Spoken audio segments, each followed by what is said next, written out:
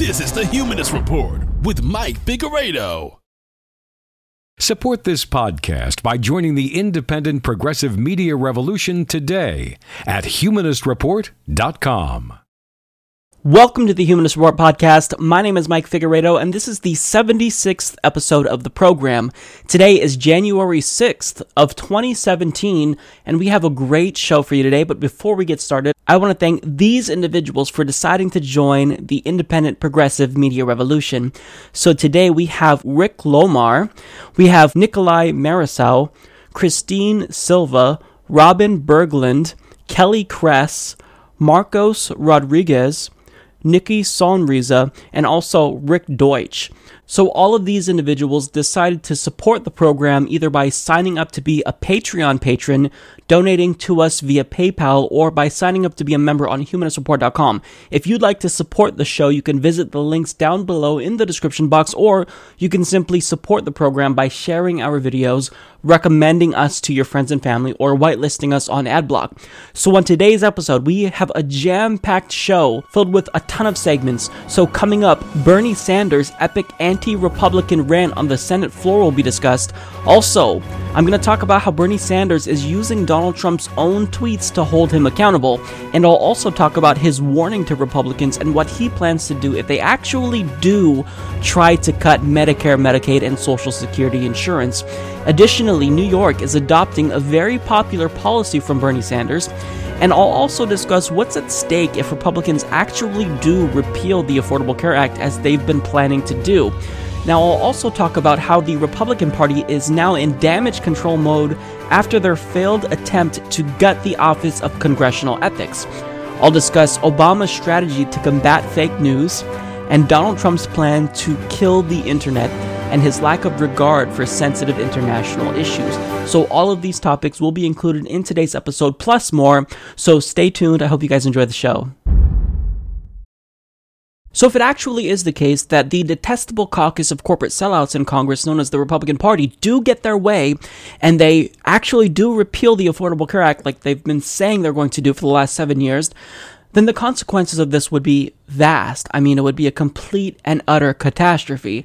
And they took time to reassure the American people that when they said they were going to repeal Obamacare and throw 30 million Americans off of their current insurance plan, they weren't bluffing. We know that things are only getting worse under Obamacare. This is about people paying higher premiums every year and feeling powerless to stop it. It's about families paying deductibles that are so high, it doesn't even feel like you have health insurance in the first place. And in so many parts of the country, as you've also always heard, even if you want to look for better coverage, you're stuck with one option. One choice is not a choice, it is a monopoly. The healthcare system has been ruined, dismantled under Obamacare. The answer here is not to ignore the problem. The answer here is not to ignore the problem to keep some failed legacy. The answer here is bold action. Solve problems. Bring relief to Americans. We will help Americans crying out for relief from Obamacare, and we will keep our promise to the people. It'll literally begin on day one. Before the end of the day, we do anticipate that the president-elect will be in the Oval Office taking action to both repeal executive orders and also set into motion through executive action policies to implement promises that were made on the campaign trail. Now, to be objective, some of the things that Paul Ryan said were truthful. He said that deductibles are incredibly high and healthcare premiums just aren't affordable.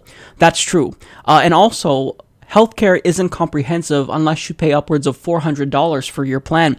So you're paying a high amount of money each month for your healthcare premium, and that doesn't include the full range of services that you need to have complete healthcare. You don't have dental, you don't have eye, unless you pay more. So yes, it is the case that healthcare deductibles are too high and healthcare premiums are incredibly expensive. But then he was incredibly disingenuous about what the Affordable Care Act actually is and does. So he says it only gives you one choice. That's completely factually inaccurate. It subsidizes your decision as to what you choose. You can choose to take this subsidy and go on the market and choose whatever healthcare coverage that you want. So this is something that was a big gift to the health insurance industry, hence why they pushed for it. They like it. And this was a plan that was proposed by the Heritage Foundation before. So this is a conservative Republican healthcare plan that Democrats adopted. And even though it is the case that it doesn't do much and that it's now basically broken and needs to be reformed, well, it was a step in the right direction. And there are many provisions within the Affordable Care Act that I like. So, for example, I like that younger people can stay on their parents' plans until they're 26. I like that insurance companies can no longer discriminate against people who have pre-existing conditions. So, it was a step in the right direction, but it's broken and it needs to be fixed. And what we need to do is move towards a single payer system. And at a minimum, if we're not going to move towards single payer, we need to have a public option, because a public option would force these health insurance industries, which currently rip people off, to compete with a government-run plan, which would be optional. And if you choose the government-run plan, and if enough people go towards that, well, then the private insurance companies would see that they have to compete with the government. So they would inevitably lower their prices. This is called competition.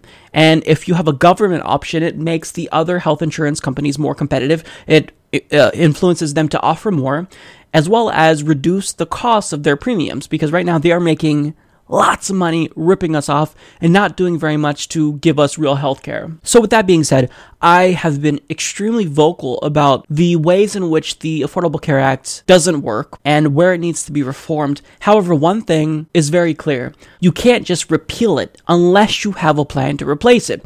Now, the Republican plan to replace the Affordable Care Act is this.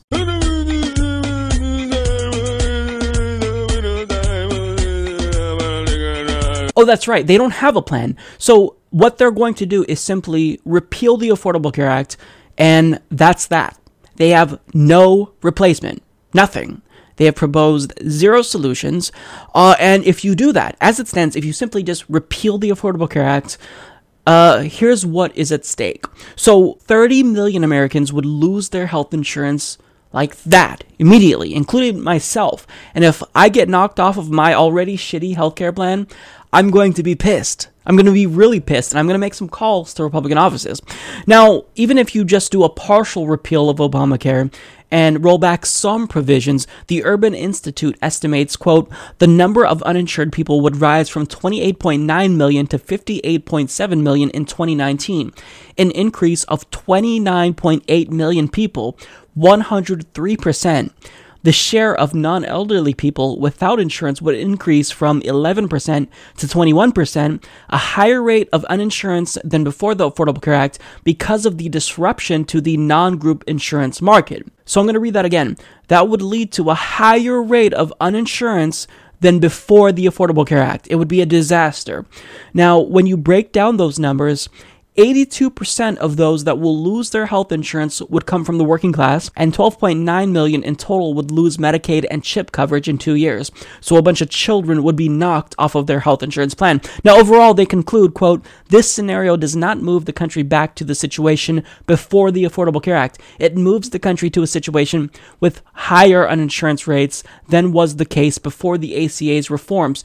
To replace the ACA after reconciliation with new policies designed to increase insurance coverage, the federal government would have to raise new taxes, substantially cut spending, or increase the deficit. But apparently, you don't have to worry about losing your healthcare coverage if the Affordable Care Act is in fact repealed, because Kellyanne Conway says that you're not going to. Okay, guys, take her word for it.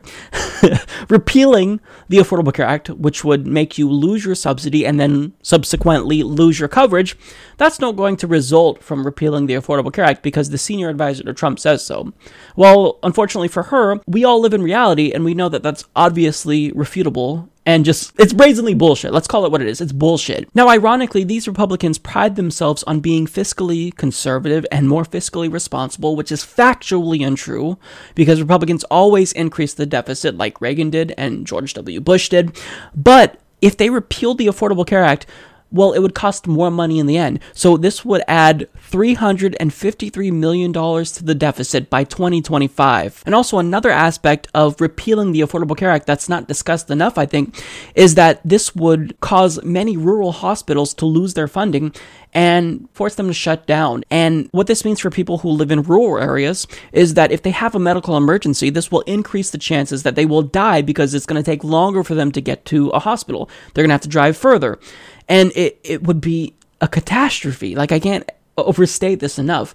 It would be absolutely just a disaster. So these 30 million people that will not have health insurance, if Republicans do in fact repeal the Affordable Care Act without putting forth a substantive replacement, well, they would either die or go bankrupt if they have a medical emergency. The conclusion is that it would be a disaster. That's what's at stake. If you strip people of their health insurance, they die. Now, again, I'm not saying that the Affordable Care Act is perfect and that I like the Affordable Care Act. In fact, I think it should be called the Unaffordable Care Act because it doesn't help people. The subsidy is not enough to make healthcare premiums and deductibles affordable. And that's because you haven't successfully reined in the health insurance industry, which continues to rip us off. Just look at our prescription drug prices. They rip us off every single day. And other countries around the world, they don't pay this much for healthcare or prescription drugs. We're unique here.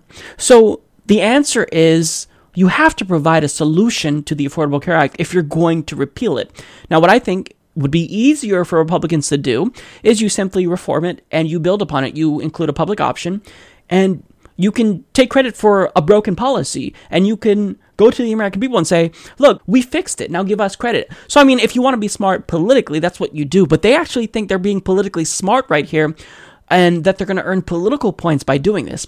You're not. Once people actually lose their health care, you're going to see that there's going to be a lot of pissed off people. And right now they talk about how they dislike the Affordable Care Act because of the individual mandate and that it requires them to buy health insurance. Otherwise, they're going to pay a penalty, which is several $100s each year. But the alternative is that they don't have health insurance. If you don't have health insurance and you have a medical emergency, you die in many cases, or you simply go bankrupt. So if Republicans actually want to repeal it, they better damn well come up with a strategy to transition those 30 million people that would lose coverage to something else. And there's reasons why Donald Trump is already expressing reservations about doing this. It's because stripping people of their healthcare is not an effective way to govern. So you can espouse rhetoric that people generally agree with, because many people, if you poll them, they dislike the Affordable Care Act, but they like the Affordable Care Act if you poll them on individual provisions. But if you throw them off their health insurance, you're going to piss a lot of people off. So try it. You guys will lose. So as you all know by now, Republicans are currently in hot water after attempting to quietly gut the Office of Congressional Ethics, and they are now in full damage control mode. Now, how they do damage control varies depending on the loathsome Republican you see. So for example, this Republican tried to run away from the issue when he was confronted about it. Did you vote for that? That was a voice vote. It was not a recorded vote. Quite frankly, I sat there and observed. So did you abstain from this vote, or did you take a position? What was your position? It was clear that it was going to pass. So there was a lot of discussion about it, and so it passed. That's the main thing. Did you support it? Good morning. I've not been a victim of the OCE, so there was a lot of discussion about the lack of due process, the lack of transparency. That was great. You can tell that he was uncomfortable because he was being confronted and he couldn't walk faster without appearing to be awkward. If he could, he would run. So that was fantastic. Now, there's another way that the loathsome Republicans are trying to do damage control, and the propaganda wing of the Republican Party, which is Fox News, they didn't necessarily choose to run away from the issue like the coward you just saw did, but instead they tried to deceive the American public and obfuscate the truth. The other side of the story is that this oversight ethics board really didn't amount to very much at all in the first place. The only official power it really had, Tucker, and it had no subpoena power, so its investigations, to the extent they were investigations, were highly limited, was to make recommendations to the House Ethics Committee, which remains in place. It did, however, have the ability to receive anonymous tips, investigate them in whatever way it could, and then publish them. so that what you had was sort of half-finished, half-baked investigative material being released, of material that might or might not even be the subject of a recommendation to the House Ethics Committee. And this was an operation, I think, that it's fair to say was in bad need of reform, because the potential for incomplete investigations was very real, and the potential for abuse in the release of these materials was very real as well. So, and gutting is a sort of a useless word to apply to an outfit that really never had any official power to begin with. Now, that was really insightful, because he said the other side of the story is that the Oversight Ethics Board really didn't amount to much in the first place. Oh yeah? If the OCE really is useless, then why would you gut it? Wouldn't you instead try to reform it and make it more effective? We all know what's really going on here. They want corruption, the legalized corruption that we already have, where you can take unlimited sums of money from your super PAC. That's not enough. They actually want to do illegal corruption and get away with that as well. Not happening. He said their only real power is to make recommendations to the House Ethics Committee.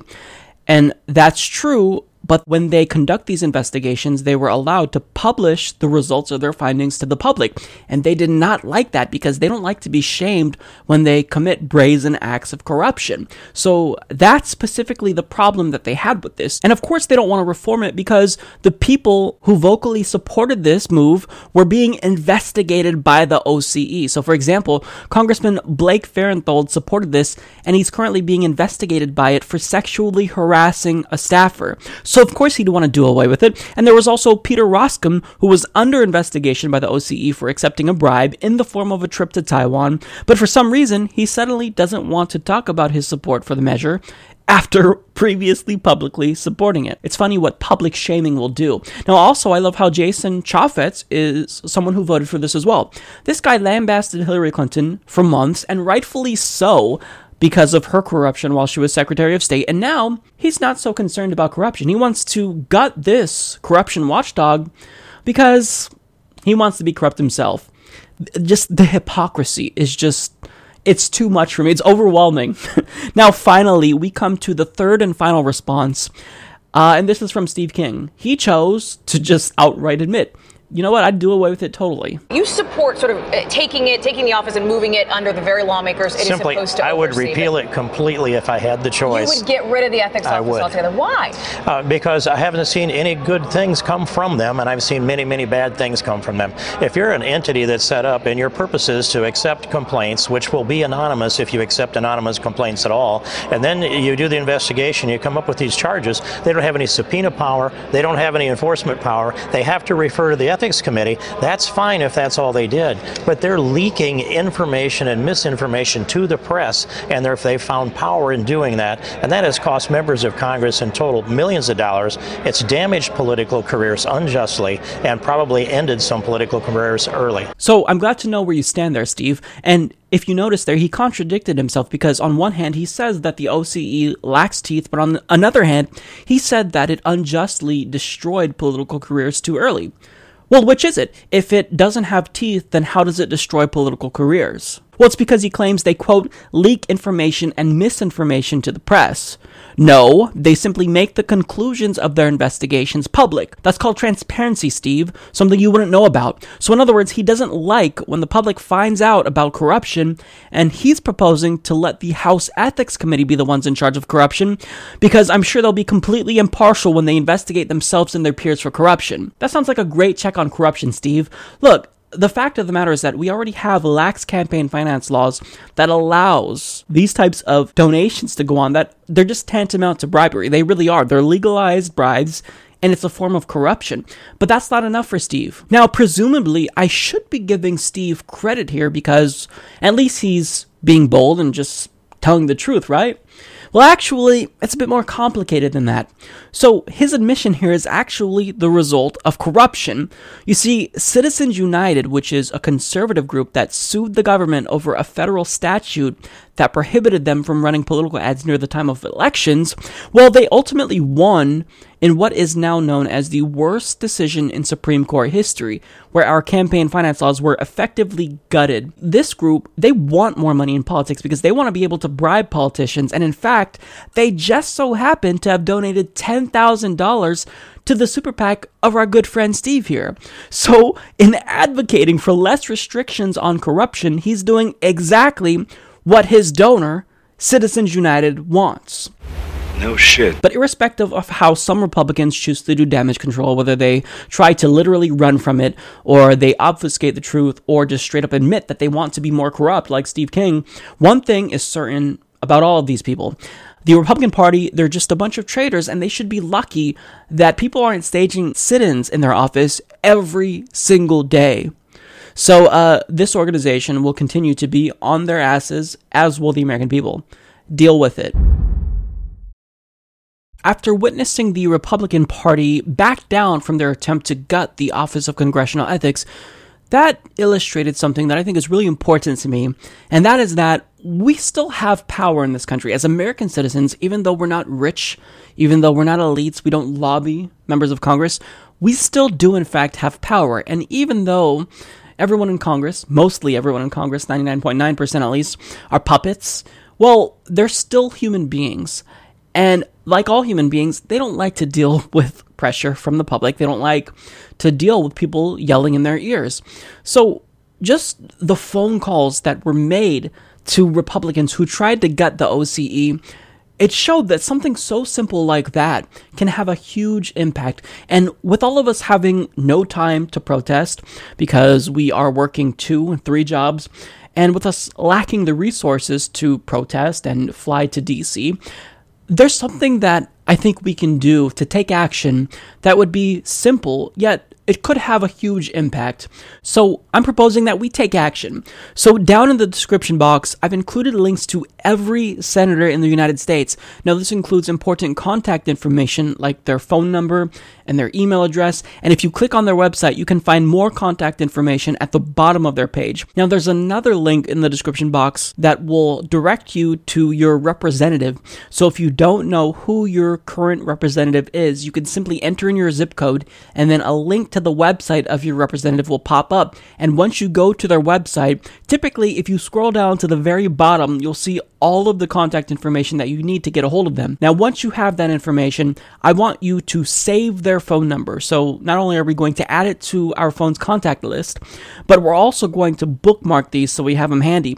And most importantly, I want you to physically write this information down somewhere so you don't forget about it. Now you can put it on a post-it note and attach it to your computer monitor. I put mine on my refrigerator just so that way it's handy and I don't forget about it. Now the point of doing this is for you to get involved. Anytime you see something in Congress that you don't like, I would urge you to call these people. They represent you. Their job is to listen to their constituents. Their job is to represent your interests. So you have the right, you're entitled to call these people. Your tax dollars fund their salaries. So anytime you see something you don't like, I want you to call them. Now, if you're in a place like me where you only have Democratic representatives, I would urge you to adopt a Republican. Pick a Republican throughout the country and write their number down as well and give them a call anytime you see them doing something shady. So if they want to privatize Social Security, if they want to repeal the Affordable Care Act, call that individual up and demand that they do not do that. Now, what's good about having Democrats there is that they still represent your interests. So even if they're doing something that you agree with, well, you can still call them when you see something shady going on in Congress. So, for example, I could call up my representative and tell him that I want him to stop Republicans from gutting the OCE. I can call up my senator and ask them to filibuster a harmful policy that the Republicans are trying to push through Congress. So I think that this is really important. Now, let me just say this. Does this replace actual grassroots activism and getting out of your house and actually showing up in the offices of these politicians? Of course it doesn't, but this is something that everyday Americans who are busy, who don't necessarily have time to protest, can do, and it's something that's small, but yet ultimately can be very meaningful if enough people do it. So I'm encouraging people to do this, and I'd love to see the pictures that you send me of the card that you put somewhere. Tweet them to me at Humanist Report. let's all do this together. As progressives, we need to be even louder than ever right now, because with Republicans in control of every single branch of government, with Republicans controlling more than 2/3 of governorships, with them in control of legislatures around the country, I think that the time for resistance is right now, and it can start with you just doing something as simple as this. So Bernie Sanders recently made a speech on the Senate floor where he discussed the new budget proposed by Republicans, and that budget includes a repeal of the Affordable Care Act. Now, he also talked about their plan to basically gut Medicare, gut Medicaid, and privatize Social Security, and he was not having any of it. And he ended up going off on what I think is one of his best rants ever. And he was just on fire. He threw the Republican Party under the bus. He called them out, and he even called out Democrats. So let's go ahead and watch this, and then there's a lot I want to talk about afterwards. The Republican plan, their budget plan, lays the groundwork for ending the Affordable Care Act, which will remove tens of millions of Americans from the health insurance they get. Now, there is nothing wrong with change. We can always improve. I would hope that during the course of this debate, my Republican friends who want to repeal the Affordable Care Act will come down and tell us what their plan is, how, in fact, they are going to provide quality, cost-effective health care to all Americans. Well, you know what? They all voted against the Affordable Care Act. Senator Enzi is right. We did not get one Republican to vote for it. They have had 8 years to be thinking about how they're going to come up with a new plan. And I would hope, but I do not expect, one Republican to come to the floor and say, oh yeah, we're going to throw 20, 30 million people out of their health insurance. This is our new plan. This is how we're going to provide health care to those people. They have no ideas. Their theme is to repeal and then delay, or someday they're going to come up with a new plan. You don't destroy a house without having another house in which people to live. You don't throw 30 million people off of health care without having a plan to provide health care to those people. Many Republicans have been talking about for years. They want to end Medicare as it presently exists, a program which is life and death for millions of seniors. And they want to voucherize Medicare, give people a check, and then let them go out to the private insurance market and get the best deal they can. Imagine that you are an 85-year-old senior citizen who has been diagnosed with cancer, and you get your check for whatever it may be. We don't know what it will be, $7,000, $8,000, $9,000. And you go to the insurance company and say, I've got $9,000. I'm 85. I've been diagnosed with cancer. Give me an insurance program which will take care of my medical needs, my hospital needs, and the insurance agent will laugh in your face because $9,000 or $8,000 will last you at most for a 1 week. That is their plan.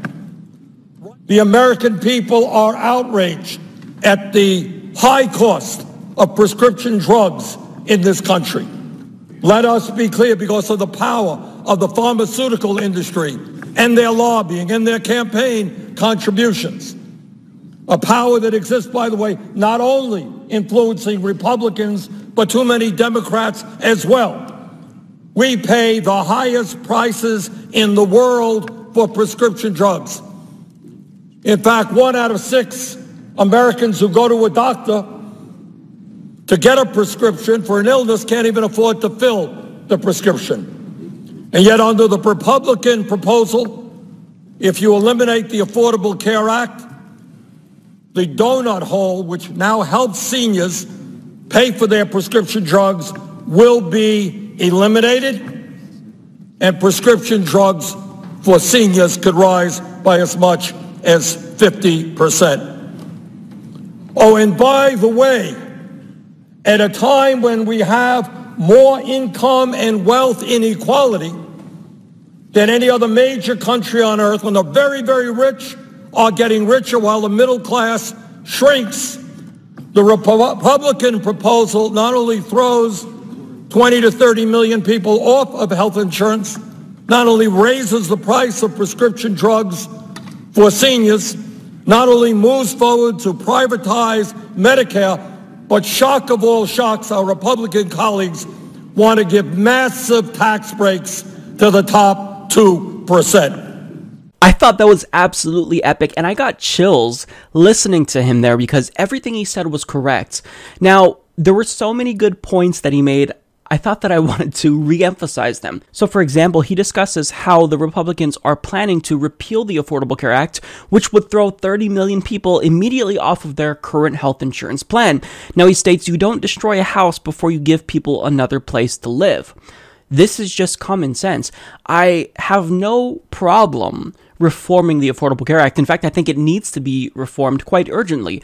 But you don't just repeal it without proposing a different solution. If you do that, it will be a catastrophe. And Republicans are doing this specifically for political reasons, and they're not thinking about the real-world consequences that it would have.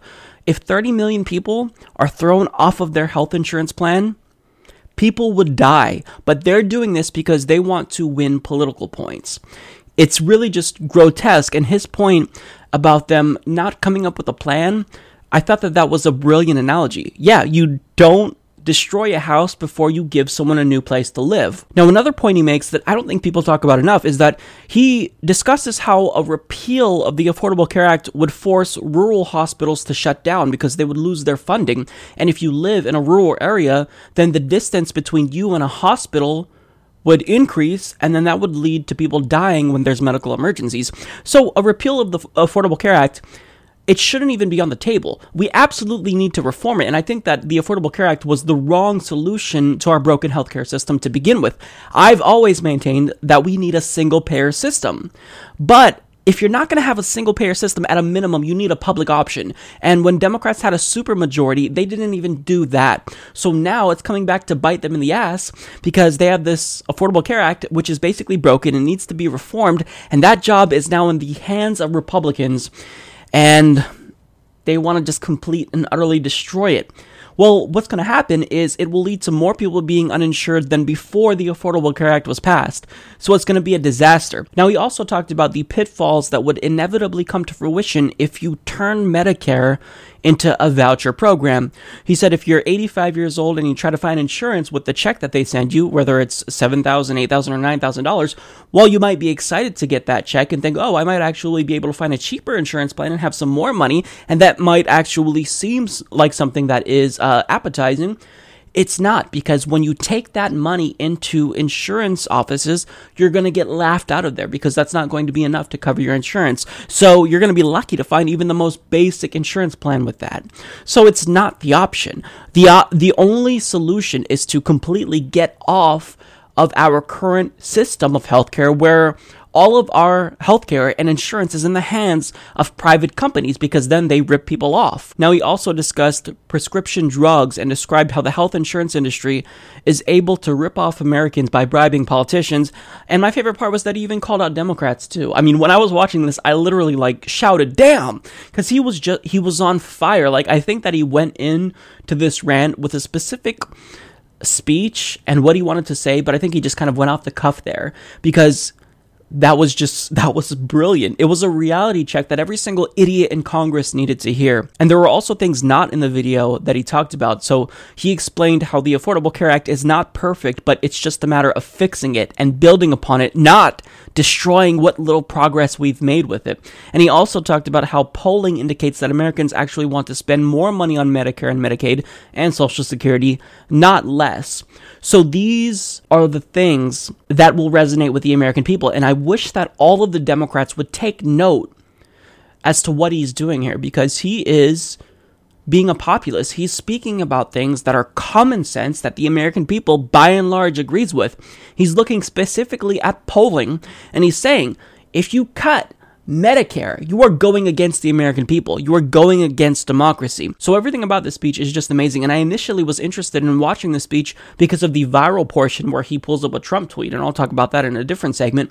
But I mean, everything else about it was just golden. I would highly encourage you to watch the entire speech because it was great. Bernie Sanders was on fire. Bernie Sanders has been on fire, but you can tell that Bernie Sanders that we're seeing in this video is a lot different than the Bernie Sanders that we saw during the election, who had to swallow his pride and campaign for Hillary Clinton, someone who he clearly did not believe in. So this is the Bernie Sanders that we're going to continue to see, and I absolutely love it and adore Bernie Sanders and wish that more politicians in Congress would emulate this strategy, which is just appealing to the American people and calling out people who are wrong.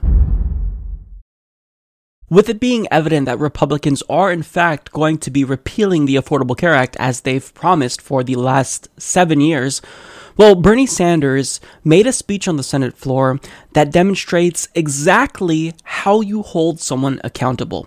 So he's holding Donald Trump accountable by using his own words against him, and he blew up a gigantic Trump tweet and literally brought it to the floor of the Senate, and he sent a very clear message to Donald Trump. And I hope that all of the Democrats in Congress pay attention to this, because this is how you hold someone accountable. Within a couple of weeks, we are going to have a new president. Donald Trump will be inaugurated as president. And I think it is interesting that we listen to what Donald Trump said during the campaign. The Democrats hear what he had to say during the campaign, what he campaigned on, and more importantly, Republicans listen and hear what their leader had to say about these issues. And this is what Donald Trump said, and he didn't say it once in the middle of the night. He didn't say it in an interview. This was a central part of his campaign. This is what he asked millions of elderly people and working class people to vote for him on. These are the principles that Donald Trump ran and won the presidency on. On May 7th, 2015, Donald Trump tweeted, quote, "I was the first and only potential GOP candidate to state there will be no cuts to Social Security, Medicare, and Medicaid." End of quote. On April 8th, 2015, Mr. Trump said, and I quote, "Every Republican wants to do a big number on Social Security." That's not Bernie Sanders talking. That is Donald Trump talking. "They want to do it on Medicare. They want to do it on Medicaid, and we can't do it. It's not fair to the people that have been paying in for years." End of quote. Not Bernie Sanders, Donald Trump, our soon-to-be president.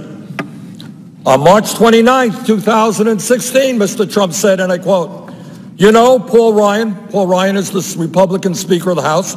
You know, Paul wants to knock out Social Security, knock it down, way down.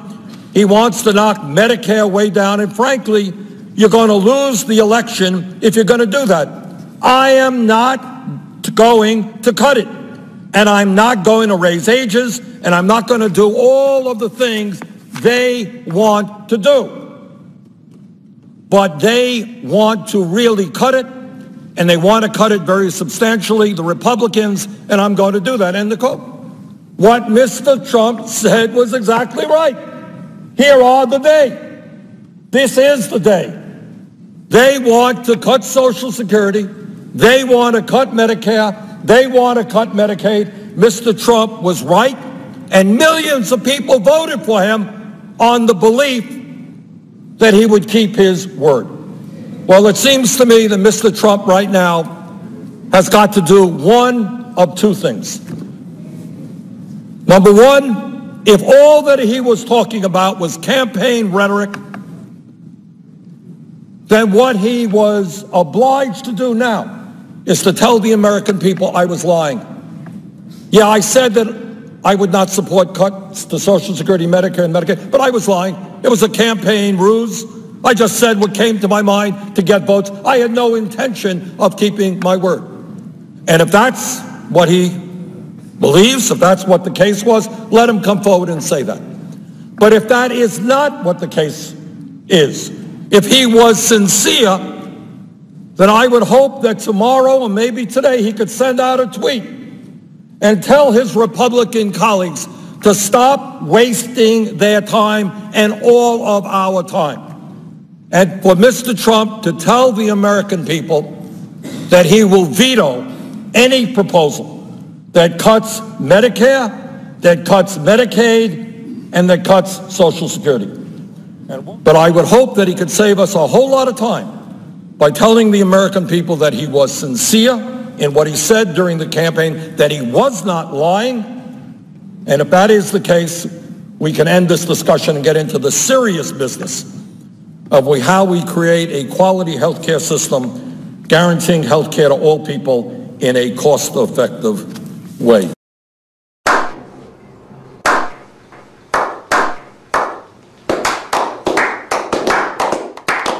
Now that was a powerful speech. I loved it. Now, Bernie said Trump is obligated to do one of two things: either tell the American people that what he said was just campaign rhetoric, or make a tweet and tell his Republican colleagues to stop wasting everyone's time and affirm to the American people that he will veto any cuts to Medicaid, Medicare, and Social Security, as he did in fact promise during the campaign trail.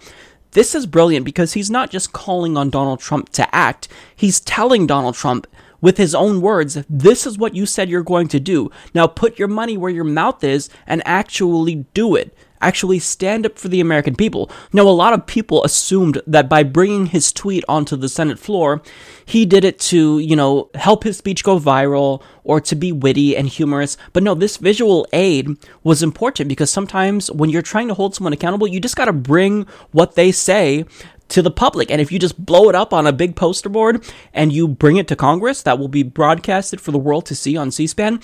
That's brilliant. It's absolutely a brilliant strategy that I think all Democrats need to pay attention to and emulate. And we already see Chuck Schumer doing the same thing, using Donald Trump's tweets and his own words against him. Donald Trump literally bragged about being the only Republican who vowed to not cut Medicaid and Medicare and Social Security. So if you're going to allow him to do that, and allow him to get away with it, then the Democratic Party is a complete and utter failure. But what Bernie Sanders is doing here is he's really tying Donald Trump's hands by backing him into a corner. Donald Trump, he's an egomaniac, and Bernie Sanders knows this. So if Bernie Sanders reiterates to the American people what Donald Trump said during the campaign trail and basically sends a message to Trump, look, the American people is watching, they know what you promised them, and if you go against the American people and go back on your word, you're going to look like shit. Now, this is also great because it was kind of an underhanded slap to Republicans in Congress. He's basically undermining them, subverting their authority, and going right to Donald Trump, and is reminding him what he said during the campaign. And of course, Trump is entitled to go back on his promise, but if you do that, have fun explaining it to the American people. So Bernie Sanders has the right strategy, and this is exactly how you hold someone accountable. You use their own words against them, and sometimes, it takes a visual aid that might seem kind of goofy, and might try to seem like he's trying to do it to be sensationalist and get a reaction and get media coverage, which it did, but it's the right strategy. You put those words that Donald Trump used right in front of the world and allow them to see it, and if Donald Trump goes back on that, there's going to be hell to pay from the American people. So Bernie Sanders is he's killing it. He's been on fire lately, and I think it's going to be very entertaining to watch him go toe-to-toe with Donald Trump because Bernie Sanders is not playing around. Bernie Sanders was screwed during the primaries, and he's not going to be screwed again, and he's certainly not going to allow the American people to be screwed over. So honestly, kudos to Bernie Sanders. He is exactly what I want to see in every single politician in the country. So I think at this point, it's pretty evident that Bernie Sanders has officially become Michael Douglas in the Falling Down movie because he's just done with bullshit in general. So he was on MSNBC with Rachel Maddow, and he basically issued a threat to Republicans and said that if they try to repeal Obamacare, if they try to cut Medicare, Medicaid, and Social Security, then there's going to be hell to pay. And he also shed some light on the type of resistance that they would be facing. If you think the phones are going to light up because of what they did the other day, you're going to see phones really light up when they try to cut Medicare and Medicaid and Social Security. And here is the most important point I think that people have got to understand. The Republicans think they have a mandate.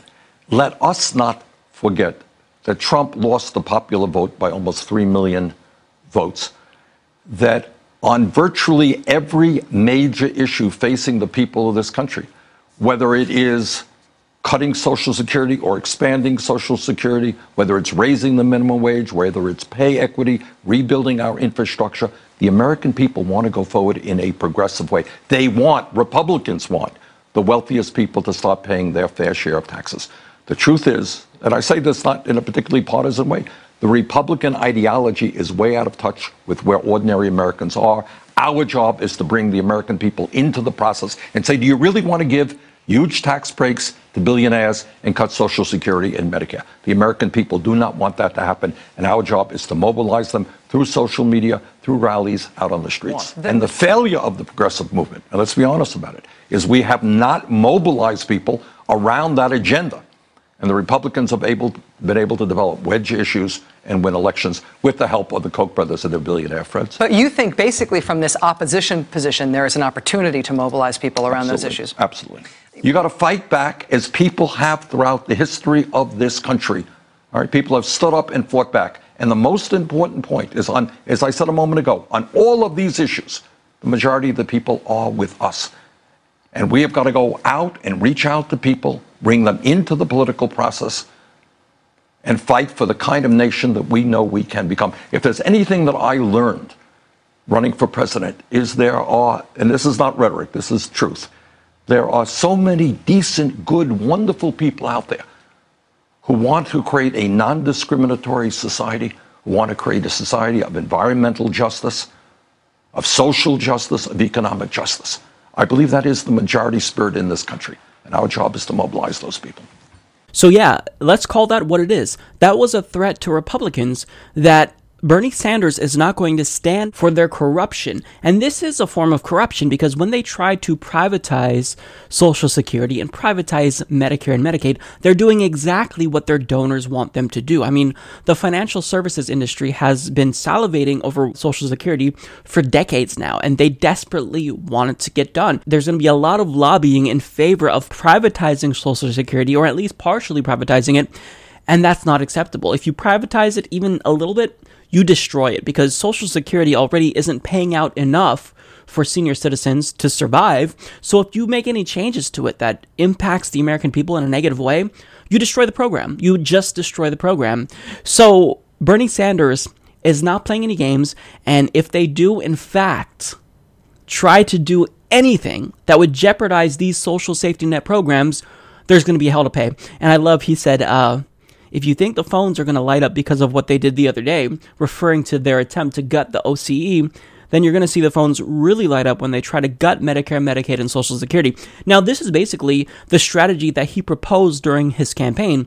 He said that, these are issues that are difficult to pass because of the corruption in Congress, like money in politics. So if the American people really want a single-payer system, you can't just expect me to tell Congress to send me a bill and I'll sign it. You actually have to show up in Washington, D.C. and demand it. Show them that you will not tolerate anything but a single-payer healthcare system. And this is the strategy that Bernie Sanders is bringing to the Democratic Party, and Chuck Schumer is now on board with it. And I think it's a fantastic strategy, and it's proven now that it works, because we saw the other day that when the Republicans tried to sneakily gut the Office of Congressional Ethics, they received a shit ton of phone calls, and then they were forced to backpedal, and now they're trying to hide from it. So this works, and Bernie Sanders knows that it works, and he's telling them, if you thought you were embarrassed when you tried to gut the OCE, just you wait, you're going to be really embarrassed if you try to cut Medicare and Medicaid. Now, he also said Republicans think they have a mandate, but let us not forget that Trump lost the popular vote by almost 3 million votes, and that on virtually every major issue, the American people want to go forward in a progressive way. The truth is, the Republican ideology is way out of touch, and this is something that I want to get a little bit more into because it's really important what he's saying here. Republicans do not, in fact, have a mandate. And one thing that we have to say over and over again so that way it gets through is that Republicans are a minority party. They're in control of all three branches of government, and only 26% of the country are actually registered Republicans. So they are, in fact, a minority party. A majority of the country either dislikes or despises Republicans, and furthermore, they're typically only victorious in elections when turnout is low. So, for example, in 2014, they also claimed that they had a mandate back then because they took back the Senate, but only 36.4% of the American public actually came out to vote. This was the lowest turnout for a midterm election since 1942. And just to illustrate how low turnout was in 2014, in certain states like Missouri, Washington State, or Delaware, turnout decreased more than 25%. And they know that lower turnout is a win for them, hence why they keep enacting these arbitrary voter ID laws to suppress the votes, which tends to hurt demographics that predominantly favor the Democratic Party, such as the working class and minority voters. And in fact, there were more documented cases of voter suppression than there were actual cases of voter fraud in recent elections.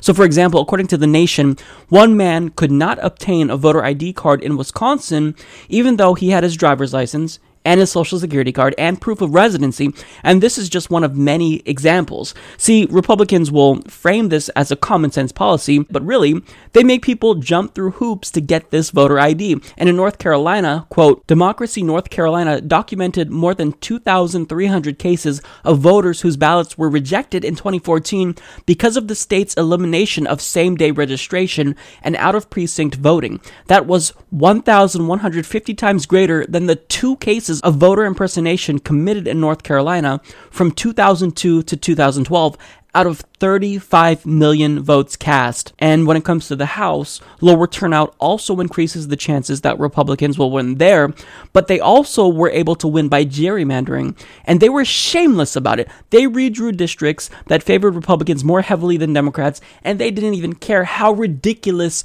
those districts looked. So it's absolutely the case, and I want Democrats, specifically congressional Democrats, to get it through their heads that the Republican Party does not have a mandate. If you only win when turnout is low and when the American people are demoralized and they don't want to come out to vote, you don't have a mandate from the American people. If turnout was higher, then they would have lost. They don't want people to vote because they're afraid when people vote that they'll lose. That makes them cowards. So they don't have a mandate, and we need to make sure that we make it very clear that they know that we know they do not have a mandate. Now, there's another portion in there that I wanted to talk about. Bernie said the failure of the progressive movement is that we have not mobilized people out on the streets. And I think that it's good to have introspection, and I agree with him here. But I wish that he kind of would have went a little bit deeper into this topic, because there's a very specific reason why people are not mobilizing. And it's because, as Bernie Sanders often states, they're working longer hours for lower wages. So if you don't have time to go out and protest, well, obviously you're not going to be protesting as often. And if you work 2 jobs or 3 jobs, of course you're not going to have time for it. And certainly if you're making less money, you're not going to have the resources to protest. I mean, a plane ticket to Washington, D.C. is not free. So actually mobilizing, it takes time, it takes energy, it takes resources. But I like Bernie Sanders' strategy because he's not calling on people to show up to Washington, D.C., because that's simply unrealistic. He's telling people to organize with their local grassroots parties and organizations and show up to local resistance movements around their state. So, for example, on the 15th, it's the Democratic Day of Action when they are going to protest the inauguration of Donald Trump. He's saying you don't have to come to D.C. to do this. So I think that this is a great way to really keep Republicans in check, because, of course, it's the case that they're puppets and that they're controlled by their donors, but we can keep them in check if we keep the pressure on them. So Bernie Sanders is right here, and everything he's saying is true. I love it. So, again, Bernie Sanders, he has no chill, and he's on fire lately. So this thread is something that the Republicans need to get through their head, because if they want to do these things that screw over the American people, we're not going to take it lying down. So I've said it once, I'll say it again. Bernie Sanders is on fire lately, and he is quickly emerging as the most prominent politician in America because all of his policy ideas are starting to catch on. And he's not even president, but he's still having a huge effect. He's had a greater impact on policy than Donald Trump has, and Donald Trump is the incoming president. So Bernie Sanders, he's just on fire, and he's really fighting for progressive values. Now, to show just how Bernie Sanders' ideas are catching on, New York will be the first state to implement free college tuition, and they're basically just copying and pasting Bernie Sanders' plan. The New York Times reports Governor Andrew Cuomo seized on a potent issue that energized younger Democrats during the presidential race, pledging on Tuesday to cover tuition costs at state colleges for hundreds of thousands of middle and low-income New Yorkers. Under the governor's plan, college students who have been accepted to a state or city university in New York, including two-year community colleges, would be eligible provided they or their family earn $125,000 or less a year. Now, this is a victory that's monumental for progressives because it's not just about New York, even though that's really important and they're a very populous state, so this would benefit millions of Americans. Well, this could have a domino effect, so we could see tuition-free colleges in New York, and then California, and maybe Oregon, Washington, and pretty soon we could see nationwide tuition-free college policies. So this is great, and Bernie Sanders was fired up when he was talking about it. At a time when we have a president-elect who thinks it's a great idea to give hundreds of billions of dollars in tax breaks to the top 0.2%, we have a better idea. And that idea is to make public colleges and universities tuition-free for every person in New York State, in Vermont, and in America. If New York State does it this year, mark my words, state after state will follow. Now, this is a plan that would not even be on the Democratic Party's agenda had it not been for the presidential campaign of Senator Bernie Sanders. Yet, there's someone who wants to take some credit for it. So Hillary Clinton broke her week-long silence on Twitter to state, delighted that Governor Cuomo proposed free college for people making less than $25,000 in New York, a plan Senator Sanders and I worked hard on. Oh, you mean the plan that you adopted to get him to drop out on a door shoe that you never talked about until you discovered that 1/3 of millennials were not voting for you and that they were going third party? That plan? Is that the one you're talking about, Hillary? She's shameless. She's absolutely shameless. And I'm not just talking about this because I like making fun of Hillary Clinton. I'm talking about this because it's very important that Bernie Sanders gets credit for this. Because Bernie Sanders has a lot of populist, progressive ideas that I want to catch on, that I desperately want to catch on. So if politicians see that Bernie Sanders' free college tuition plan is in fact popular, then maybe they'll start looking at his other plans, like a $15 minimum wage, like a single-payer healthcare system. And so I want the Bernie Sanders effect to continue. This is not the Hillary Clinton effect that you're seeing. This is the Bernie Sanders effect. So Hillary Clinton, you don't get any credit for this. Sorry, Bernie Sanders is the one who gets credit. So I'm really proud of Bernie Sanders because he took a presidential campaign that was epic, and he is turning it into something that's honestly unbelievable. I never thought that he would had this big of an impact if he wasn't actually elected as president, but he is. He's proving me wrong, and I love it. So keep it up, Bernie. This is great. So after witnessing 8 years of Republican obstructionism in Congress, I find it outrageous that some Democrats are willing to, quote, work with Trump in the spirit of bipartisanship and not block every single thing they try to do, especially after they locked up the Supreme Court nomination that Obama should have rightfully nominated, and they wouldn't even have a hearing on it. So if you are willing to work with the Republicans after that, I think you're a disgrace. Now, I predicted previously that they're going to roll over and die and allow Republicans to do any and everything that they want to screw over the American people and not put up a fight. So I'm hoping that they prove me wrong, and there's been some indications that some Democrats, namely Chuck Schumer, who's someone who I generally dislike, or I don't like him at all. I'll be honest, I don't like him at all. I think that he's spineless, he's too centrist, and he's a political coward. He's showing us that he might actually fight back. There's several signs that indicate that he's taking some cues from Bernie Sanders and will actually fight to stop the Republicans from screwing over the American people. And I was honestly surprised. So take a look. I am not afraid of Donald Trump. I am not afraid of the Republicans. And we're going to hold their feet to the fire. I am actually excited about this opportunity. It's an opportunity.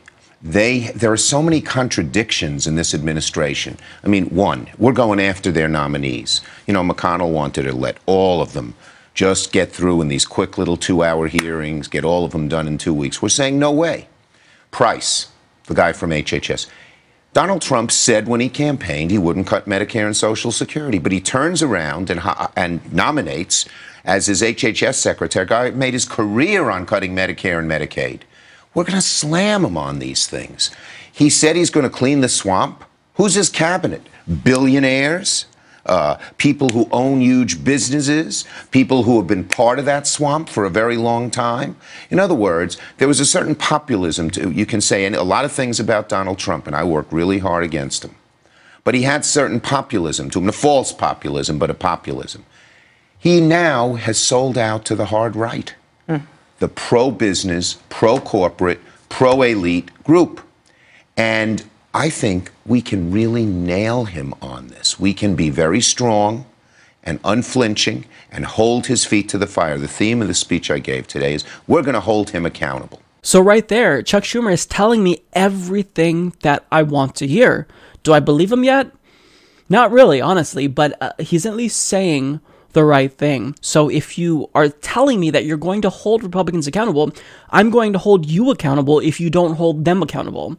So I like that. Now, in addition to just blocking his appointments, Chuck Schumer has vowed to block any Supreme Court nominee that Trump puts forward. Is there an argument to be made, though, if it is a fair statement that was basically a stolen seat, so it isn't theirs to fill, then in that case, no nominee would be legitimate because that seat should have been filled by President Obama. It's hard for me to imagine a nominee that Donald Trump would choose that would get Republican support that we could support. So you're right. And so you would do your best to hold the seat open? Absolutely. Yeah, I think that they should block any and all nominees that the Republicans put forward. That was basically a stolen nomination. Obama was the one who was supposed to nominate a Supreme Court justice, and even though I disliked Merrick Garland because he was too centrist and he wasn't someone who I think would overturn Citizens United, it was Obama's duty. That's his constitutional obligation to nominate someone, and they didn't allow him to do that. If you won't even allow the Democratic Party to hold a hearing about Merrick Garland, then you're just unreasonable. So I think that the Democrats should go tit for tat and be just as unreasonable as Republicans were and block this nomination for 4 years, because a Democrat, whenever that person gets into office, should be the one that makes this appointment, not a Republican. That's unfair, because if you allow them to appoint a new SCOTUS nominee, then you're rewarding a year worth of obstructionism, and you're rewarding their obstructionism in general. You're proving to them that that's a good strategy. So you need to do what they did, and regardless of how much pressure they put on you, how much they try to shame you in Fox News, you hold your ground. You don't budge. Now, additionally, Schumer is vowing to fight back any attempts that they have to repeal the Affordable Care Act, and I think I'm seeing a relatively effective strategy emerging. We had a great meeting with the president. Virtually all of our caucuses attended. He was very inspiring, telling us we were working out our strategy, and we have a great deal of optimism that the good things that have happened in ACA are going to stay, and that our Republican colleagues don't quite know what to do. They're like the dog who caught the bus. They can repeal, but they have nothing to put in its place, and that means so many good things go away. That was basically the summary of the meeting. It was probably the last time the president will address the joint caucuses together. It was valuable to hear, of course, because the first big fight of this new Congress will be over health care. Republicans are plotting, and soon will be executing a full-scale assault on the three pillars that support the American health care system: the Affordable Care Act, Medicare, and Medicaid. The Republican plan to cut health care wouldn't make America great again. It would make America sick again and lead to chaos instead of affordable care. They can't keep all the things that Americans like about the ACA and get rid of the rest without throwing the entire health care system, not just those on ACA, but those with private insurance, into chaos. Now, the problem with this is that, the Republicans have complete and utterly taken control of the framing when it comes to the Affordable Care Act. So it may be too late for Democrats to reframe it, but I like that they're using the term "Make America Sick Again." That was trending on Twitter. It's something that's catchy. It's something that the American people need to be made aware of, and it's simple. So, I see a lot of potential here. Now, the thing is that we can't get too optimistic just yet, because even though Chuck Schumer is telling us what we want to hear, Bernie Sanders, even though it's clear Chuck Schumer is taking a lot of cues from Bernie Sanders at this point, Bernie Sanders, he's still somewhat skeptical. Are you confident in the plans, in the strategic planning, in the operations thus far? No. I think Chuck is off to a good start. He has brought together some very, very good people, and he understands something. And that is that at the end of the day, the way we're going to bring about change, the way we're going to stop Trump, is not just inside the Beltway. You need an outside the Beltway strategy. And that's, in a sense, what my job is as part of the Democratic leadership. What does that mean? What that means is that on January 15th, for the first time in the modern history of the Democratic Party, Democrats are going to be organizing rallies all across this country in opposition to the Republican budget, which calls for throwing 30 million people off of health care, throwing their insurance away, privatizing Medicare, making massive cuts in Medicaid, and at the same time giving huge tax breaks to the wealthy. So what I think Chuck understands, and what Democrats increasingly understand, is you can't just go to fundraisers with wealthy people. You got to get out in the real world. You got to mobilize people. You got to educate people. You got to listen to people. And that is the transformation they need, which, by the way, is why I am strongly supporting Keith Ellison to be the new chair of the DNC. So I'm seeing a lot of good signs from Chuck Schumer, even though I've always disliked him. I mean, he's someone who was against the Iran nuclear deal, which would basically prevent them from getting nuclear weapons. It was a peace deal because Republicans were beating the war drums to invade Iran. And because of this deal, that basically prevented us from going to war with Iran and invading Iran. So Chuck Schumer was against that. So I dislike Chuck Schumer for that, as well as many other reasons. I hate that he's as centrist and corporatist as they come, but he's showing that he's at least smart enough to want to win at least, right? He knows he's a sellout, and he still wants to be a sellout, but the bottom line is that he wants the Democratic Party to win. And he has taken a lot of cues from Bernie Sanders. He's endorsed Keith Ellison's bid to be the new DNC chair. You can tell that Bernie Sanders is having a huge impact on the way that Chuck Schumer is governing and calling out Republicans. And I like it. But Chuck Schumer better stick to his word. Actually walk the walk, because you're talking the talk right now, but I want to see you put those words into action and actually do the things that you say you're going to do and obstruct Republicans from screwing us over and actually fight against their attempts to harm the American people. Even though progressives such as myself have expressed reservations about supporting Keith Ellison's bid to be the next DNC chair, namely because of some of his foreign policy stances, well, he's given us another reason to support him over Tom Perez. And that's because he's vowing to ban lobbyist contributions to the DNC. Now, when you juxtapose his stance on this with Tom Perez's, the choice becomes even more clear. So Keith Ellison states, "I think it's important that people feel that the party is their party. There is a pragmatic, perhaps too pragmatic step that you can say, we'll just take whatever money from whatever source in whatever amount. But once you do that, I think you cross a line where people do not feel that the party is really theirs." Now, according to the Huffington Post, President Barack Obama banned lobbyist contributions to the Democratic National Committee after winning the 2008 election. But the then DNC chair, Representative Debbie Wasserman Schultz, quietly lifted the ban during Hillary Clinton's 2016 presidential run. In a December interview with Huffington Post, Ellison's chief rival, Labor Secretary Tom Perez, refused to rule out lobbyist donations. "I think we have to have everything on the table," Perez said. "We have to have a conversation where we bring in all the stakeholders and say, what is the vision of the Democratic Party?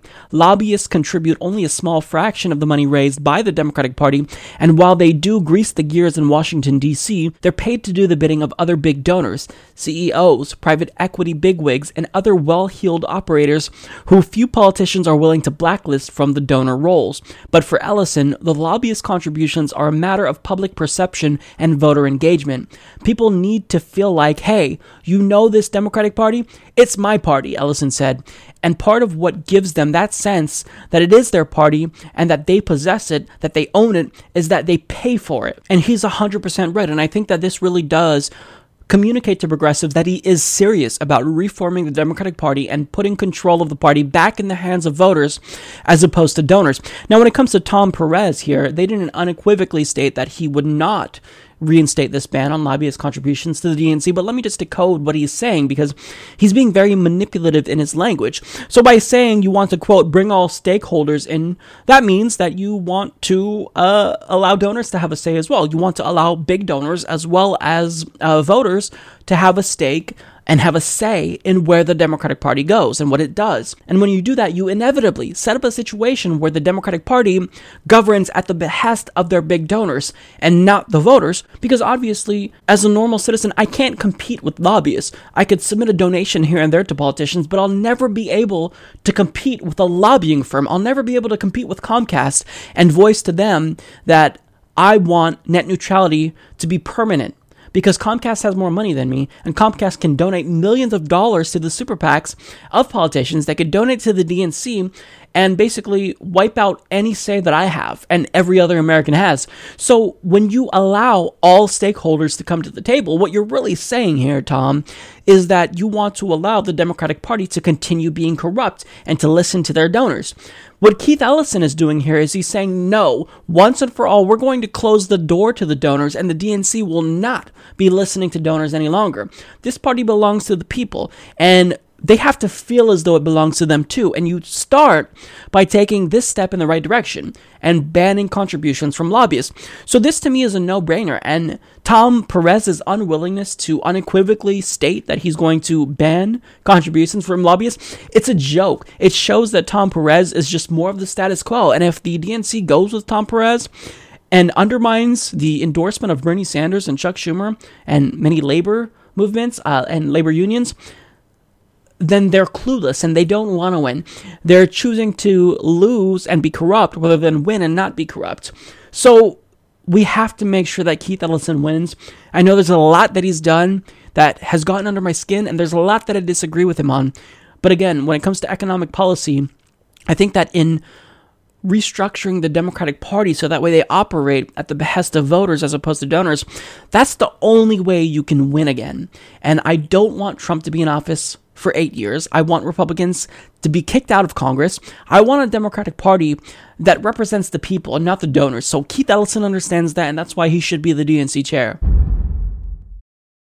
So if you've been watching The Humanist Report for a long time, I've talked about how the DNC and the Democratic Party tried to delegitimize Bernie Sanders and smear Bernie Sanders, and recently I've been talking about the plethora of arbitrary attacks they've been using against Keith Ellison to defeat him in his bid to be the next DNC chair. Well, there's a new article that was published in The Week that I think does a fantastic job at showing just how grotesque the Democrats have been and the dirty tricks that they've employed to try to defeat Keith Ellison. So they explain, the White House reportedly did not like the choice of Ellison. A series of objections materialized and Perez entered the race. First, they said the DNC chair should be a full-time job, so Ellison dutifully promised to resign from Congress should he win. Then, liberals dredged up a bunch of opposition research from decades ago. In the 90s, Ellison had defended Louis Farrakhan, the controversial leader of the religious group Nation of Islam, then recanted and apologized. On cue, Clinton megadonor Haim Saban called him an anti-Semite. As Alex Shepard writes at New Republic, the odd thing about this is that Perez is also a pretty strong left-winger and a Latino. He could easily have challenged Ellison on the merits alone, but instead, centrist liberals are trying to beat Ellison with a lot of cheap shots. It smacks very much of Clinton's campaign against Sanders, which leveraged right-wing propaganda about single-payer, or her campaign against Obama in 2008, which had odious racist and Islamophobic undertones. And this last aspect is particularly nauseating. Ellison is a Muslim, the first ever elected to Congress, and Donald Trump just won the presidency partly on the back of shockingly bigoted rhetoric about Islam. Many centrist liberals are palpably uncomfortable with allowing a black Muslim to run the party in such circumstances. As one longtime Obama political ally told Politico's Glenn Thrush, is he really the guy we need right now when we are trying to get all of those disaffected white working class people to rally around our message of economic equality? This also smacks of Clintonite politics. In 1992, Bill Clinton famously triangulated against black radicals, and in 2008, Hillary argued that you need to cater to white identity politics to get enough white voters to win. But President Obama himself already decisively disproved the strong version of this thesis, rolling up enough working class voters of all races with a powerful working class message. 1/3 of his 2012 coalition was made up of whites without a college degree, to win convincingly twice. It's worth noting as well that Ellison's congressional district is 63% white, which he won by 47 points in the election. On the other hand, as Jeff Stein argues at Vox, beating back one of Bernie Sanders' most high-profile allies with an underhanded campaign is no small political risk either. Many Sanders supporters are already quite annoyed at how the DNC was obviously in the tank for Clinton during the primary, and the fact that Ellison and Perez are quite close ideologically only adds to the frustration. It seems as though Ellison is unacceptable only because he didn't kiss the right rings during the primary. It risks reopening the primary divide at a terribly unfortunate time and further alienating young voters for no real substantive reason. So there's a lot in there. Now, I do take issue with one portion. They claim that Ellison and Perez are ideologically close, and even though Perez does have more progressive policy positions than other centrist Democrats, so for example, to be fair to him, he does support the fight for 15, well, he's a corporatist in many other ways. So for example, he vehemently advocated for the TPP. He went against labor unions as the labor secretary to fight for the TPP, and he couldn't explain why he supported it and undermine the desire of labor unions to defeat this corrupt trade bill. Now also, he's indicated that he doesn't want to ban lobbyists from contributing to the DNC.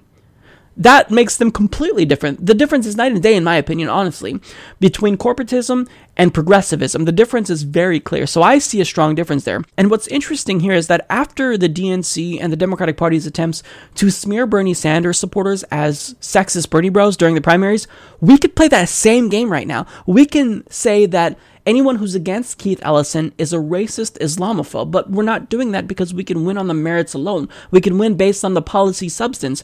And the reason why Democrats are resorting to these types of smear tactics is because they have no policy substance. They don't want someone from the progressive wing of the party to win. They don't want someone who is going to strip donors of the power in the party because they like all those contributions. They think it's easier to beat Republicans if they can take unlimited sums of money from super PACs. But Bernie Sanders has demonstrated that you cannot have a super PAC and you could still be successful. His campaign was unprecedented. I mean, he ran against the Clinton machine and he overcame a 60-point deficit. He captured 46% of the vote, and this was in spite of the unfair conditions that was the Democratic primary. It was a disaster. It was a disgrace. But Bernie Sanders almost overcame the odds in spite of that. So this notion that you need donations from large corporations to win, it's complete and utterly bullshit now, and Bernie Sanders proved that it's bullshit, but the Democratic Party hasn't learned their lesson. They don't want to change, and so they're resorting to these dirty, cheap shots against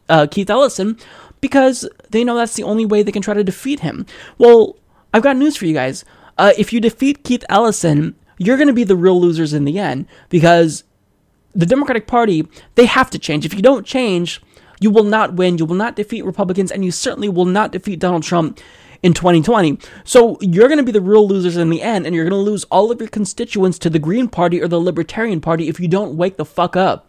So Keith Ellison is the only choice for the DNC, and you know, I wanted to share this story because I think that we have to be wary of these dirty tricks that the Democratic Party tries to employ. Also, they can win. Well, how about this? Why don't you represent the people and try to win based on that for once? President-elect Donald Trump has demonstrated on numerous occasions that he's not fully cognizant of very sensitive international situations, and his big mouth has already caused a lot of problems around the world. So recently, he took to Twitter to call out China and North Korea, and China responded by basically telling him to shut his big fat mouth. So according to Time, China has hit back at Donald Trump's claim that Beijing isn't doing enough to rein in rogue state North Korea, cautioning the U.S. president-elect not to escalate an already tense situation on the Korean peninsula through his liberal use of social media. On Monday evening, Trump took to Twitter to deny North Korean leader Kim Jong-un's claim that his nation was in the final stage of developing a nuclear-armed ballistic missile capable of hitting the U.S. mainland.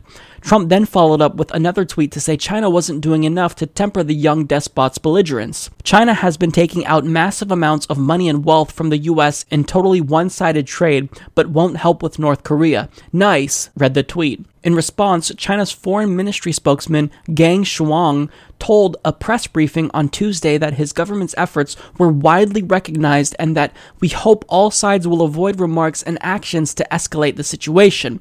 The Korean peninsula is the latest source of friction between the incoming Trump administration and China to be aired via the president-elect's Twitter account. Last month, Trump revealed he accepted a congratulatory phone call from Taiwan President Tsai Ing-wen in a breach of almost 4 decades of diplomatic protocol. Beijing still claims sovereignty over the self-governing island despite its effective split from the mainland in 1949 following China's civil war. Trump has also frequently used Twitter to accuse China of underhand trade policies like currency manipulation that he claims have forced American jobs overseas. The real estate mogul has nominated at least 2 hardline China trade critics, Robert Lighthizer and Peter Navarro, to top posts in his administration. So basically, China is being the responsible adult here, and they're politely telling Donald Trump to shut the fuck up. Thank you, China. Now, I want to read the tweet that Donald Trump made about North Korea. He says, North Korea just stated that it is in its final stages of developing a nuclear weapon capable of reaching parts of the U.S. It won't happen. Now, this is stupid because you don't do something to provoke someone who's a certifiable maniac.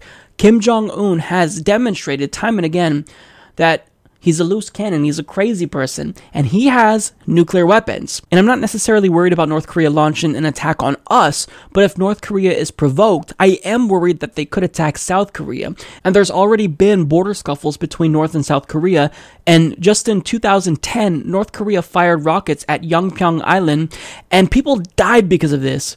And also, the United States has multiple military bases in South Korea. So you're literally endangering not just South Korean lives, but American lives. I mean, I had a niece that was born on a military base in South Korea. These are real people, Donald Trump. And you don't realize that your words could have real-world consequences. You need to shut your big mouth. If you think that you want to take action against North Korea to stop them from developing ballistic missiles capable of reaching the U.S., you don't go to Twitter to announce it, dumbass. That's not what you do.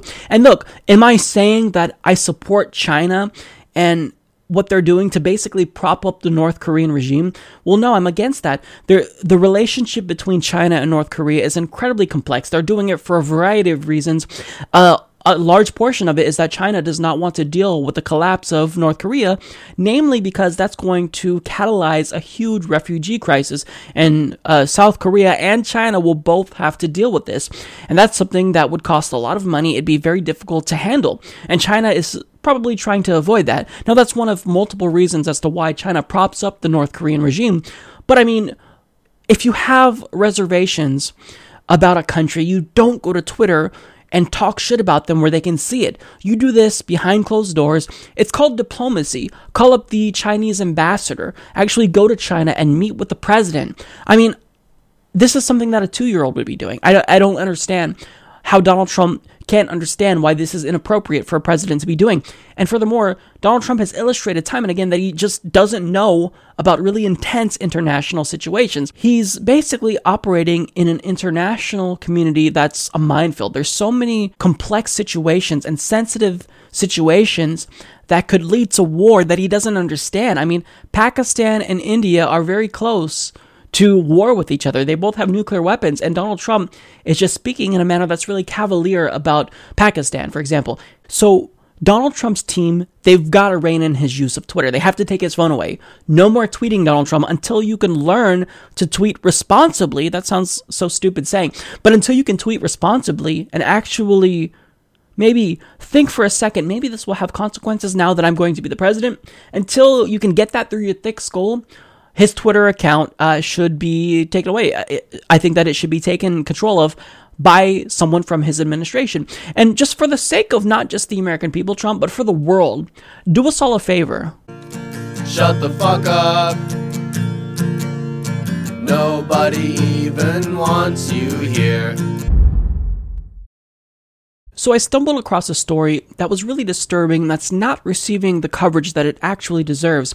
So Donald Trump, someone who's against net neutrality, he is tapping Rupert Murdoch, who is a right-wing billionaire responsible for producing propaganda networks in multiple countries like the United States and Australia and other countries. He's asking this guy to suggest people who he thinks should be appointed as the next FCC chair. So The Verge explains News Corp CEO Rupert Murdoch may have a significant influence in the next 4 years of American telecom policy. According to a new report from the New York Magazine's Gabrielle Sherman, President-elect Trump has asked the conservative Australian broadcast titan to submit names of his preferred candidates for chair of the Federal Communications Commission. Current chairman Tom Wheeler plans to step down when Trump takes office, and the president-elect is expected to nominate a successor in the weeks to come. There's no guarantee Trump will follow Murdoch's recommendations, but the news suggests Murdoch already wields significant influence in the incoming administration. Sherman's source says Murdoch is also lobbying for further conditions on AT&T's proposed acquisition of Time Warner, potentially because he sees the new conglomerate as a threat to his holdings. The FCC advisors on Trump's transition team have been staunch critics of Wheeler's work as FCC chair, which included historic new protections for net neutrality. Trump's incoming chair will likely seek to reverse those protections, although it's still unclear how difficult that process will be. Now, this story should give everyone nightmares. It's really scary. The internet is at stake here. They're basically going to effectively gut net neutrality, which would destroy the internet as we know it. Now, this isn't just about the internet. What they're trying to do is get people to the FCC who will be friendly to the idea of allowing these large mergers between, for example, Comcast and Time Warner, which has not been allowed thus far. Now, when I say that the freedom of the internet is at stake, I'm not being hyperbolic here. Currently, internet service providers are required to be neutral in their delivery of internet services. So, for example, if Comcast sees Netflix as competition, well, they're currently not allowed to slow down Netflix's streaming service since they're required to treat everyone neutral. It's called net neutrality. So if Republicans get their way, then what Comcast can do is they can then strangle the internet services of Netflix, and then they could propose an alternative and say, well, look, Netflix, they're slow all of a sudden. Why don't you come to the new Comcast version of Netflix, and then they'll profit extremely well from that. And so it's a way to cut off competition. And worst off, I think, is that it actually sets up a huge problem when it comes to censorship. So, for example, if a particular website reports on the shady businesses of Time Warner, well, then Time Warner can strangle the internet speed of that website. So any traffic going to that website, they can really limit it so it's almost unbearable and people just stop trying to go to that website. They can do that and basically kill off the speech of people who are speaking out against them. They can censor people who they disagree with. So if they see that there's too many people on YouTube that are speaking out against right-wing policies, well, they could cut off the speed to YouTube. So what you're allowing is basically corporate fascism, where telecommunications companies and internet service providers can control what we say and what we see. And it's really, really troubling. I mean, if you destroy the internet, then that hinders democracy, because Twitter and Facebook, these are responsible for catalyzing the Arab Spring in 2011. Without this, I don't think people in Egypt or Tunisia would have been able to mobilize. So the internet is really important for democracy, and this is a utility that we all need. But Donald Trump and his appointment to the FCC, well, he's given us every indication that we are going to have to fight back like hell. Now, I want to remind everyone that that Tom Wheeler was not originally keen on the idea of net neutrality. He was actually a former Comcast lobbyist, and Obama appointed him because he donated upwards of $500,000 to Obama's presidential campaigns. So his appointment was the result of Obama rewarding a campaign donor, which is corruption. And one of the first duties that Tom Wheeler tried to do as new FCC chair was kill net neutrality. But Tom Wheeler's plan never came to fruition, and that's because when he announced new rules that would create fast lanes for certain companies, basically gutting net neutrality, well, he was met with resistance that he's never seen before. So, for example, people literally showed up to his house and refused to allow him to leave to go to his job at the FCC when he announced that he was going to betray America. I'm sorry, but we can't let you go to work today because you work for Comcast, Verizon, and AT&T, and not for the people. And so we can't let you go there because you're selling us out on internet neutrality, and that's not okay with us. So we want to know which side you're on, Tom. Stand up. So wait a minute. I remember meeting you. Yeah, you did. Yes, you did. Good to meet you. It was Brian? Is that Kevin. right? Kevin. Save the internet, Tom. Great. It's not good enough to be doing this hybrid crap. Reclassification You all can't the pretend. way. It's not a photo op for you to pretend like you're saving the internet. I'm saving here. I'm saving. Put the video on. We've been videotaping the whole time. No, you're not saving the internet. It's about the people have said. Tom, the people have said. Don't let very clear what the they want. internet die. Time to reclassify.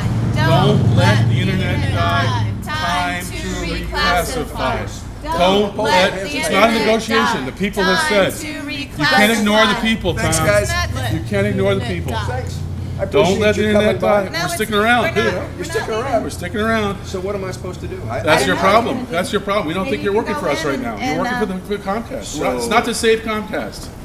It's not to save Comcast. Which side are you on, Tom? I'm on your side. Which side are you on, Tom? Which side are you on? No, you are not. Are you with the people, Tom, or with the telecoms? And again, this isn't just about keeping the internet free and open. This is about consolidation of the market. They want someone who's going to be approving these gigantic mergers between Time Warner and Comcast. But I just have a very important message to whoever is Donald Trump's FCC chair. If you plan on destroying the internet, guess what you have to look forward to? Grassroots resistance on a level that you've never seen before, because we will do everything in our power to stop you. And you could bet your ass that you will be stopped. There will be hell to pay. Leave the internet alone. Keep your hands off of it. So President Obama is about to leave office, and he is leaving us with one last parting gift. And that is the Countering Foreign Propaganda and Disinformation Act of 2016, buried deep down in a defense spending bill that almost nobody knows about. And the implications of this bill are pretty troubling. So according to Global Research, last Friday, President Obama signed the National Defense Authorization Act, which authorizes $611 billion for military spending in 2017.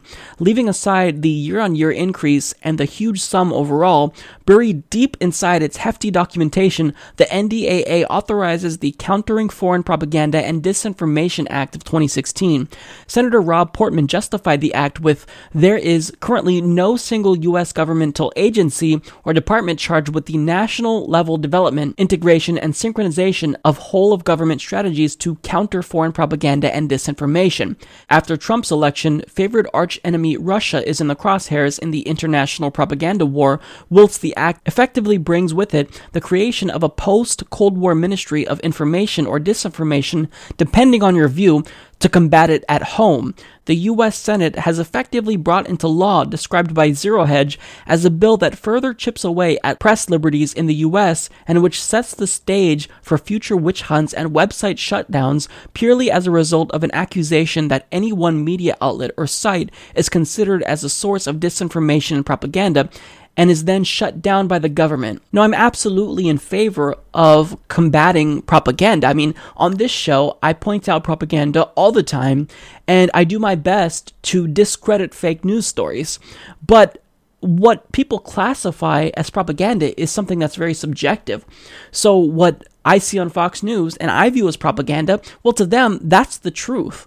But It comes down to the person's perspective. And this is something that really sets up a slippery slope and allows the federal government to potentially clamp down on the First Amendment. Now, this is scary because they could simply say, well, this website that is calling us out when we want to go to war, that's propaganda. They're relaying false information to the public, and now we have the authority legislatively to combat this. It's in law. They're violating the law. So now we can shut down this press group. And the thing about it is, if I'm criticizing the government, well, what if they call that anti-government or anti-American propaganda? What if they call me a traitor? I criticize the American government all the time.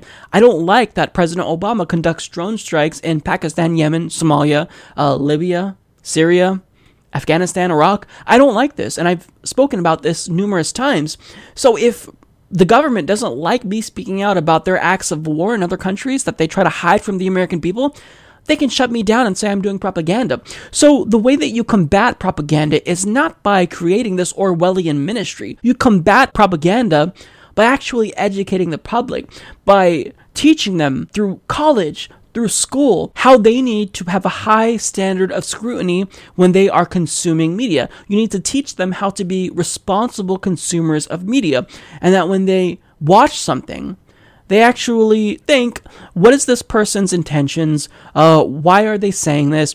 You need to question things. Now, you don't have to be as skeptical as Alex Jones and think that everything is fake and a conspiracy, but you just have to scrutinize things. I think everyone should be objective and hold people accountable, even that they like. So the point is that this is problematic. This is an attack on the First Amendment, and I've called out Hillary Clinton for wanting to basically clamp down on fake news as a war against the First Amendment, and now I'm calling out Obama for the same thing. This is not how you combat fake news. And furthermore, what's to stop the government from disseminating fake news? We know that the government disseminates fake news all the time. Look at the Iraq War. We were told that Iraq had weapons of mass destruction. That was fake news. So, I mean, you're basically allowing the government to control what's propaganda or not. And then you allow the government to do propaganda and then manipulate the American people. It's troublesome. It's really troublesome, and we have to make sure that we stay vigilant against this type of move to destroy the First Amendment. It's a slippery slope. So I wanted to share a clip with you guys from an episode of the podcast that was originally updated on May 17th, where Bernie Sanders, as well as progressives like myself, were very specific in our warnings about Hillary Clinton and how the Democratic Party was basically courting disaster if they try to rig the primary against Bernie Sanders, and if they actually go forward with someone like Hillary Clinton who cannot enthuse the base.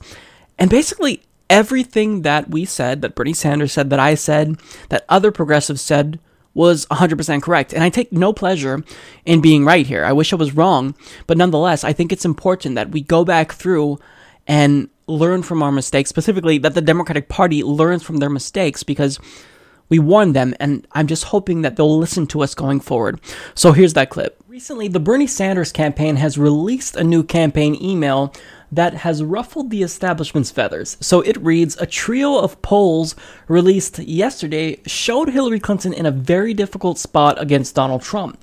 She led by 1 in Florida and Pennsylvania and actually trailed him by 4% in Ohio.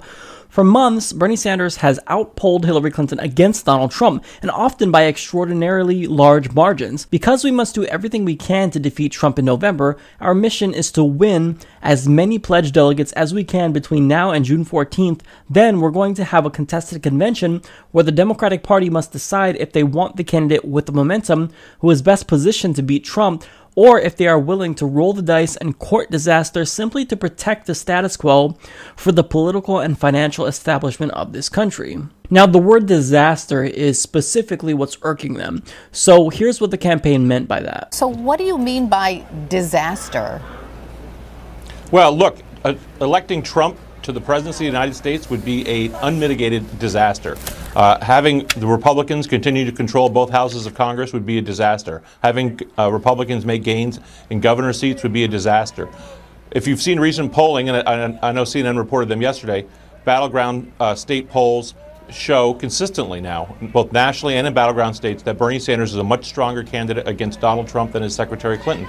In fact, those polls show that Secretary Clinton You're saying, Jeff, if Hillary Clinton were to become the nominee, it would be a disaster for the Democratic Party and the nation.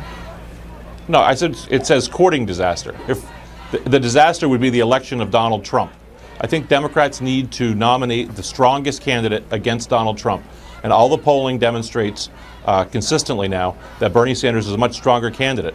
And not only that, but he brings out large numbers of people who might not otherwise participate, a lot of young people. He's very strong with independents, so that he can create the kind of momentum that will not only elect a president, but also elect Democrats up and down the ballot. That's what we need. Do you notice there how she tried to trap him and actually get him to call Clinton's campaign a disaster? I see what you're doing there, Karen. Is your name Karen? I think her name is Karen or Carol. Can I call you Carol? Karen? It doesn't matter. I see what you're doing there, Karen. Now, getting to the substance of what Jeff Weaver said, he's 100% right. So the establishment, mostly the media establishment, but also the political establishment and Democratic Party members, they're trying to paint this election as lopsided. So if it does turn out to be Clinton versus Trump, they're trying to frame it as though Trump is so crazy that Hillary Clinton is going to win by a landslide. That's not true. He has basically erased her lead. Whatever lead she had, it's gone. It evaporated. And that's because the more that people hear Hillary Clinton, the less they like her. And apparently, the more they hear Donald Trump, the more they like him. Everyone thought that Donald Trump wouldn't win because the Republican voters who supported Bush or Cruz or Christie, well, they wouldn't switch over to Trump. We're learning that that's certainly not true, and furthermore, he's able to win over a lot of independents. Hillary Clinton is not able to do that. So I do want to talk about the polls that were mentioned in the email. So it does show that within the 3 swing states that were mentioned, Florida, Ohio, and Pennsylvania, Donald Trump and Hillary Clinton are both in statistical ties. So in Florida, Clinton beats Trump 43-42, and Trump erases the advantage that she has among women. She leads 48-35 among women, but Trump leads 49-36 among men. Also, the advantage that she had among non-white voters is effectively erased. She leads 63-20%, but Trump has an advantage with white voters, 52-33%. So any advantage that Hillary Clinton had is gone now. Trump erased them. Now, Bernie Sanders only fares a little bit better. He fares 44-42 against Trump in a hypothetical matchup, but 43% of people actually have a favorable opinion of him, whereas Hillary is still in the negative. So you still want to go with Bernie over Hillary Clinton. Now, when it comes to Ohio, Trump leads 43-39, and as the saying goes, a Republican can't win the White House unless they win Ohio, and Trump may very well do that. Now, Trump also erases Hillary Clinton's advantage with women and minorities here. So she leads among women 43-36, but he leads among men 51-36. Clinton again leads with non-white voters 76-14, but Trump leads with white voters 49-32. So however well that she's doing among those demographics, he's doing almost equally well with whites and men. So it's gone. Now that's the same case in Pennsylvania. So Clinton leads 43-42, and you see the same trends. Clinton leads with women 51-32. Trump leads with men 54-33. Clinton also leads with non-white voters 74-14 again, and Trump leads with whites 48-37. Now, Obama was actually polling similarly in these 3 states at the same point in 2012, but he ended up winning all 3 states. So that's something that needs to be said. Mitt Romney was actually leading in Florida by 1 point, and Obama was ahead by single digits in Ohio and Pennsylvania.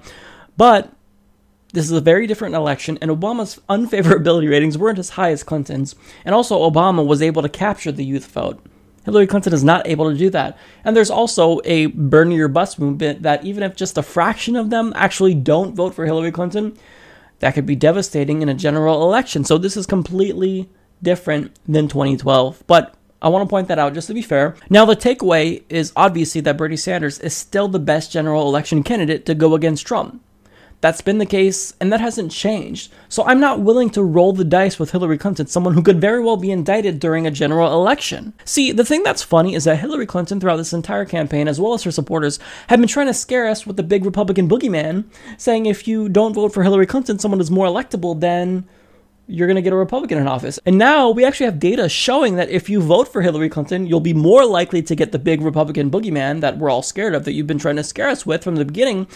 But you're not changing your support. You're still supporting Hillary Clinton. So do you not actually care about the Republican boogeyman like you say you do? I know Hillary Clinton doesn't, because if she actually was running to prevent the Republican from getting into office like she says, well, then she'd drop out because Bernie Sanders is a much more competitive candidate against the Republicans. And furthermore, if I'm recalling it correctly, Bernie is not being investigated by the FBI. Oh, excuse me, he's not currently undergoing a security review, which we know is bogus. So, look, here's the thing about Hillary Clinton. She is in this because she wants to increase their power. She's in this for narcissistic reasons, whereas Bernie Sanders is in this because he actually cares about the American people. We know he got in the race because Elizabeth Warren decided not to run. And I'll just outright say what they wanted Bernie Sanders to say, what Carol wanted Bernie Sanders to say, that Clinton's campaign is a disaster. She's running a terrible campaign. A terrible campaign. She's running a negative campaign. We all know, if you have read any political science studies, you know that if you attack a candidate, especially one with high favorabilities like Bernie Sanders, then your net favorability goes down. And if you look at overall trends, that's been the case. I've been yelling about this since the beginning of the election, and Hillary Clinton isn't listening, so maybe she doesn't watch the Humanist Report, but it's just common sense, honestly. I mean, she has people that she pays the big bucks to crunch numbers for her, to actually read the studies to show what works. But Hillary Clinton doesn't care. She's in this to win this for herself and Bill. And it doesn't matter if they take the country down as a result.